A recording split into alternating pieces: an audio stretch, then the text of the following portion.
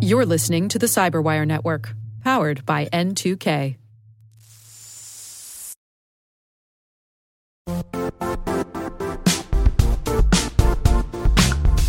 The IT world used to be simpler. You only had to secure and manage environments that you controlled. Then came new technologies and new ways to work. Now, employees, apps, and networks are everywhere. This means poor visibility, security gaps, and added risk. That's why Cloudflare created the first-ever connectivity cloud. Visit cloudflare.com to protect your business everywhere you do business.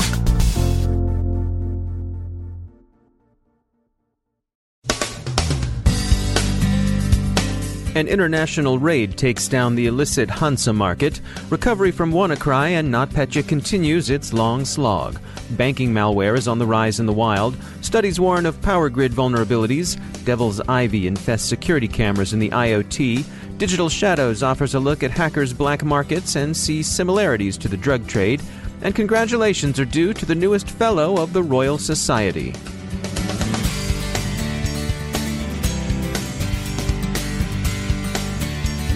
I'm Dave Bittner in Baltimore with your CyberWire summary for Friday, July 21st, 2017. International law enforcement enjoyed a big win yesterday as a joint operation by the Dutch National Police, Europol, and the US FBI and DEA took down Hansa Market, the contraband market that succeeded recently dismantled Alphabay as the dark web's leading source of illicit drugs, weapons, and crimeware. The Dutch police took covert control of the site over a week ago. Servers were seized and arrests made in Germany, Lithuania, and the Netherlands. So bravo Bitdefender, which supplied information vital to the operation. Companies continue their recovery from both WannaCry and especially NotPetya. The latter attack in particular has had a long-term effect on operations and a material effect on revenue. Concerns about the EternalBlue exploits involved in the attacks appear to have motivated closer attention to patching. A resurgence of Android banking Trojans is being reported by Dr. Web and other security firms. Google is now offering Android users of Google Mobile Services 11 and more recent versions Play Protect, which is intended to enable them to screen potentially harmful apps. Banking threats are of course not confined to Android. Kaspersky Lab reports its discovery of NukeBot, a ready-to-attack version of TinyNuke. The malware infects bank sites with a view to stealing credentials. Trend Micro warns against a current malvertising campaign it's calling pro-media ads. It's distributing the Sundown Pirate exploit kit, which is a mashup of ransomware and an information stealer. It may be related to the Green Flash exploit, which appears ready for a reappearance in the United Arab Emirates. There are reports out this week from both GCHQ in the UK and the National Academies in the US. Both find their respective countries' energy sectors vulnerable to attack. GCHQ says the grid in the UK may already be compromised, and the National Academies say there's a lot of work to be done on securing the electrical grid in North America. The Devil's Ivory Internet of Things vulnerability, reported this week, occurs in the widely used open-source IoT code GSOAP. ViewPost's Chris Pearson emailed us some comments on Devil's Ivy. He points out that GSOAP is especially prevalent in physical security devices. Quote, when developers share similar foundational code bases, bake these into the software running their devices, and fail to address or miss vulnerabilities as part of a well-oiled software development lifecycle, the impacts can be broad. End quote. Among the companies whose products Pearson says are afflicted by Devil's Ivy are Bosch, Canon, Cisco, D-Link, Fortinet, Hitachi, Honeywell, Huawei, Mitsubishi, Netgear, Panasonic, Sharp, Siemens, Sony, and Toshiba. The President's executive order on cybersecurity reached some of its agency reporting deadlines this week. There's also some interest being expressed in Congress on adopting some additional safeguards agencies could put in place to help safeguard citizens in their interactions with them. Senator Wyden, a Democrat of Oregon, who's long been interested in cybersecurity, sent an open letter to the acting Deputy Undersecretary responsible for cybersecurity at the Department of Homeland Security, in which he urged DHS to take steps to ensure that hackers cannot send emails that impersonate federal agencies. Senator Wyden advocates general adoption of DMARC, that's the Domain-Based Message Authentication Reporting and Conformance Standard. We received emailed comments from Valamail's Alexander Garcia Tobar on impersonation. He said, quote, "The FBI reports that impersonation attacks are rising in frequency and cost the U.S. billions each year," end quote. He thinks adopting DMARC standards is something not only federal agencies could do, but that businesses could increase the security of their emails and reduce impersonation attacks by doing the same. Whitfielf Diffie may now add FRS to his name. On Friday, it was announced that the cryptology pioneer had been elected to the Royal Society, National Cryptologic Museum Foundation. Our congratulations on a well-deserved honor. Dr. Diffie joins the more than 8,200 fellows elected since the society was founded in 1660. You may have heard of some of them: Charles Babbage, Daniel Bernoulli, Charles Darwin, Arthur Eddington, Albert Einstein. Well done, Dr. Diffie. Security company Digital Shadows has a study of the cybercrime black market. They are specifically interested in the carding markets and how they've evolved. Their research suggests interesting comparisons to drug markets, with a complex structure designed to monetize the theft in several stages. There are data harvesters who intercept the pay card information, distributors who resell the card data, fraudsters who are typically low-end skids who run the highest personal risk, analogous to street dealers, and then various types used to monetize the take. Monetization can be done by dupes or by mules, fences, and others who move and sell fraudulently purchased goods. One interesting highlight: the criminal carding groups offer courses whose come-ons sound like the old draw-me invitations you used to see in matchbooks and comic books. Most of the courses, unsurprisingly, are in Russian, but Digital Shadows offers a translation of a representative example. Do you want to become a professional in the world of carding? WWH Club offers you a new profession, a new source of income, a completely different quality of life. It will change your view on personal finance. It will show you how to earn money in an interesting, intellectual, and amicable way and find progressive friends and community. That last sentence offers a sad insight into the behavioral economics of the carding world. Still, better written than the shadow broker stuff. Digital Shadows says the course costs you 45,000 rubles, which comes to about $745. There's an additional fee for course materials that will set you back $200. A decent investment for a criminal. As Digital Shadows points out, you might earn up to $12,000 a month, or 17 times the average Russian compensation. Plus, there are all those amicable and progressive friends. The training seems pitched mostly at prospective mules and fences. So hop to it, progressive community. It could be your ticket to joining the wealthy elite. Or maybe not.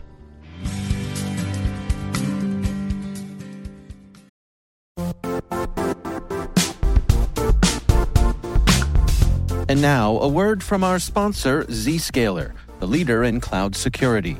Cyber attackers are using AI in creative ways to compromise users and breach organizations. In a security landscape where you must fight AI with AI, the best AI protection comes from having the best data. Zscaler has extended its zero-trust architecture with powerful AI engines that are trained and tuned by 500 trillion daily signals. Learn more about Zscaler Zero Trust Plus AI to prevent ransomware and AI attacks. Experience your world secured. Visit zscaler.com/zerotrustai.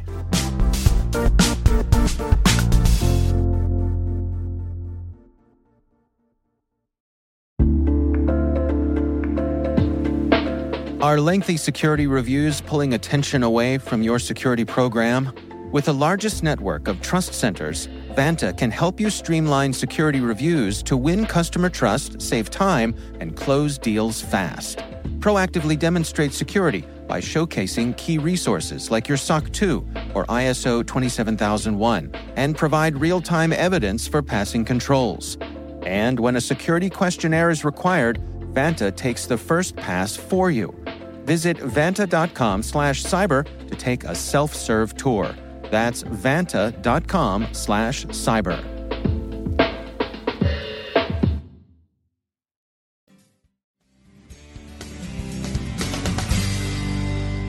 And I'm pleased to welcome to the CyberWire podcast Robert M. Lee. He's the CEO of Dragos. Robert, welcome. By way of introduction, we want to start out, as we always do with our new partners. Tell us a little bit about yourself and a little bit about Dragos. Thanks. Yeah, thanks for having me. So as far as myself, I really focus on sort of the industrial control system space. A lot of my background was starting out in the U.S. Air Force and then over in the U.S. intelligence community, looking at and standing up a mission to identify nation states breaking into industrial control environments like manufacturing sites, water facilities, electric power grids, et cetera. That was all fun and maybe too popular, too productive. It would have been a better mission maybe if we turned out we found that there was nobody attacking anywhere. That wasn't the case. So my team and I jumped out and created Dragos. So Dragos is a fellow Maryland-based company. We are a bunch of folks that focus on industrial security. We've got our technology, and then we've also got incident response and intelligence teams trying to tackle this very specific and niche industrial problem. So let's dig into that a little bit. But tell me a little more about Dragos. What are the specific types of challenges that you all are hoping to address? So I really see two major challenges in the ICS or industrial control system security space. Challenge number one is we simply don't have enough people in this field. Estimates range between 500 and 1,000 ICS cybersecurity professionals worldwide. I think it's probably closer to the 1,000 number, but that's still very, very trivial in terms of overall skill sets. And the second big issue is we don't really understand the ICS threat landscape. And this also, of course, leads to a little bit of hype when we see things like, oh my gosh, somebody got a phishing email, the power grid's going to come down. It's like, whoa. There's a little bit more nuance than that. And so sometimes over the years, we've seen IT best practices copy and pasted in ICS environments inappropriately. So when we try to tackle the problem, we've got our threat operations center who goes out and does instant response and like threat hunting and services in the field. And the real purpose of that is, can we see intrusions firsthand? And from those intrusions, can we pass that to our intelligence team to generate real intelligence, not just indicators and stuff like that, but insight into the adversary landscape that I mentioned is fairly unknown. And then ultimately, can we drive that to our product in a way that we start scaling and automating best practices and response efforts and how we tackle these problems? Because at the end of the day, I think civilian infrastructure should be off limits to adversaries, and we're only getting more and more aggressive adversaries. Yeah, it strikes me that ICS is one of those areas where just about everyone can sort of wrap their hands around what would happen if they get attacked, the lights are going to go out, or the water's going to stop flowing, or that dam is going to burst. Yeah, I mean, that's the tricky area, right? This is a topic that is fundamentally important to everybody's life. We all are impacted in a major way by industrial control systems, whether we realize it or not. And it is easy to wrap your mind around, oh my gosh, what if the power goes out? But the nuance in how that would take place is often lost. And that's really where a lot of the expertise comes in, and knowing what really can and can't happen related to specific events.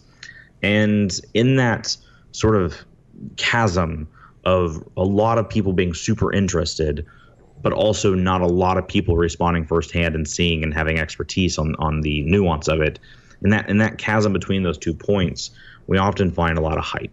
And so folks that are well-intentioned but talk in the media or elsewhere about the potential and really miss that it's really not fear and gloom and doom. I mean, there's some scary scenarios, but not quite movie level land yet.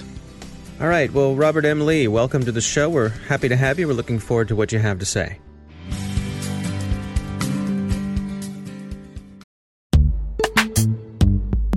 Struggling to secure on-prem apps with modern identity? Don't worry, you're not alone.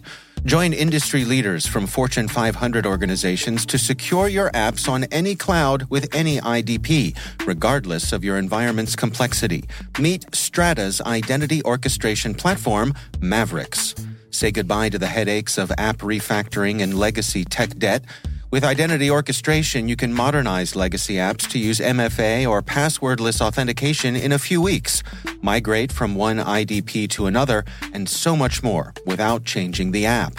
No matter your IAM use case, Strata extends the value of your current identity investments. And the best part? You can try it for free today. Visit strata.io/cyberwire to share your biggest identity challenge, and they'll hook you up with a complimentary pair of AirPods Pro.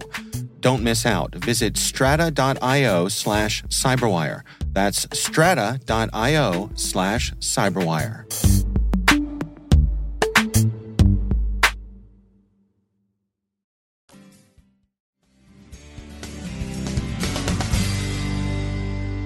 My guests today are Leslie and John Francis. They are co-authors of the book Privacy, What Everyone Needs to Know. Leslie Francis is a distinguished professor of philosophy and distinguished Alfred C. Emery professor of law at the University of Utah, where she also serves as director of the Center for Law and Biomedical Sciences. John G. Francis is a professor of political science at the University of Utah. I think a lot about privacy that matters to people is choosing the terms on which you reveal yourself to others. I think that kind of is a theme that wanders through a lot of the privacy literature. And one of the problems is that people may not have the range of choices that they want. So, yeah, I need a cell phone. That comes with some risks. I would rather have it come with fewer risks. We all know that there are certain risks of data getting stolen. As we head towards these GDPR standards in Europe coming up next year, it strikes me that different cultures have different standards for privacy. And as we become more of a global community, how do you see that playing out? In Europe, there has been, as you know, a great deal of concern, particularly about social media or search engines that can reveal a great deal about people's records that make them accessible to a larger audience. And I think it is that there are, cultural variations, so that in the United States, the debate is often over the right to know versus, say, the right to be forgotten. And Americans tend to go a bit more on the right to know, on having access to information about others that they would like to see. And the Europeans, I think, have been somewhat much more constrained in that notion. And that's probably shaped to some extent by the fact that all the firms that gather the data and transmit information tend to be giant American firms. So in a way, this has accelerated the debate in Europe. At least I would suggest that you're not only dealing with the right to know versus the right to be forgotten, you're dealing with the fact that the data might be shipped to another country, to some of that discussion.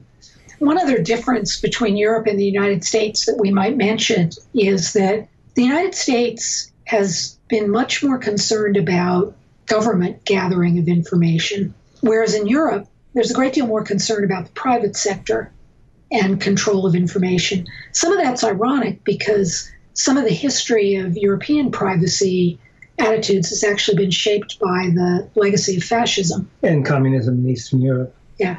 What about encryption? What are your thoughts on that?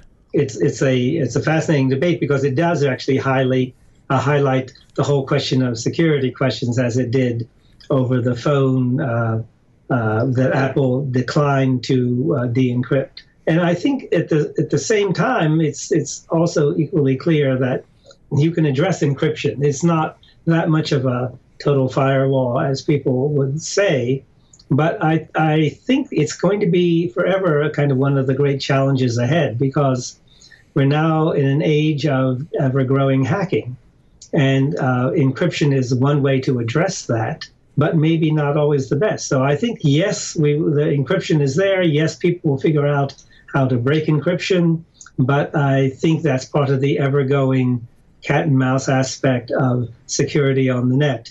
It changes, and who has the advantage seems to change on a regular basis. As we go forward, looking forward from this point in time, where do you think the discussion on privacy needs to go? I think it needs to go to whether in the United States we should have a more overarching single approach to privacy rather than what people call the sectoral approach that we now have. So one of the things that's very difficult for people to understand is that the protections for your educational records are different from the protections of your banking records. and they're different for the protections of your credit. It seems like it's all financial information, right? So why are the protections different if it's your bank than if it's a credit bureau or a credit reporting agency? The rules also vary depending on who has the data. So why should the protections for my health information be different if it's possessed by my doctor than if I store it in a secure website called a personal health record? And I think we're going to have to look at the question of whether we should have a more general, overarching consumer privacy approach the way it exists in Europe. And one of the, maybe I would just add one thing. Justice Breyer has a famous quote that if you over-regulate, you under-regulate. That is, if you make regulatory policy so complicated, people simply avoid implementing it. And in some senses, that has to be constantly a consideration in privacy policy, because if it gets too complicated, people just go around it. And so I think probably more weight should be given to people being sensible, to kind of educating them about how you use information and the risks you employ and your willingness to entertain a risk. That's Leslie and John Francis. They are the co-authors of the book Privacy, What Everyone Needs to Know. It's from Oxford University Press.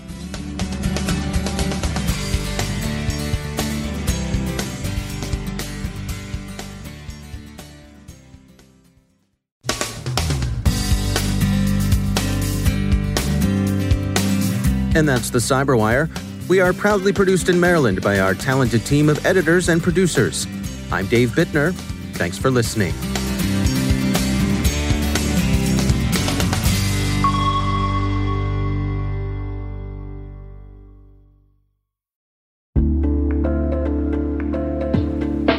Hi, everybody. It's Maria Varmazes here, your host over at T-Minus Space Daily, and sometimes a guest on Hacking Humans, too. We here at N2K Cyberwire work hard to bring you concise, intelligence-driven news and commentary, and we'd like to know how we're doing. Please take a few minutes to complete our audience survey and share your feedback to help us continue to grow and meet your needs. Visit cyberwire.com/survey. That's cyberwire.com/survey to get started. Thanks so much for your input as we reach for the stars. It means the universe to us.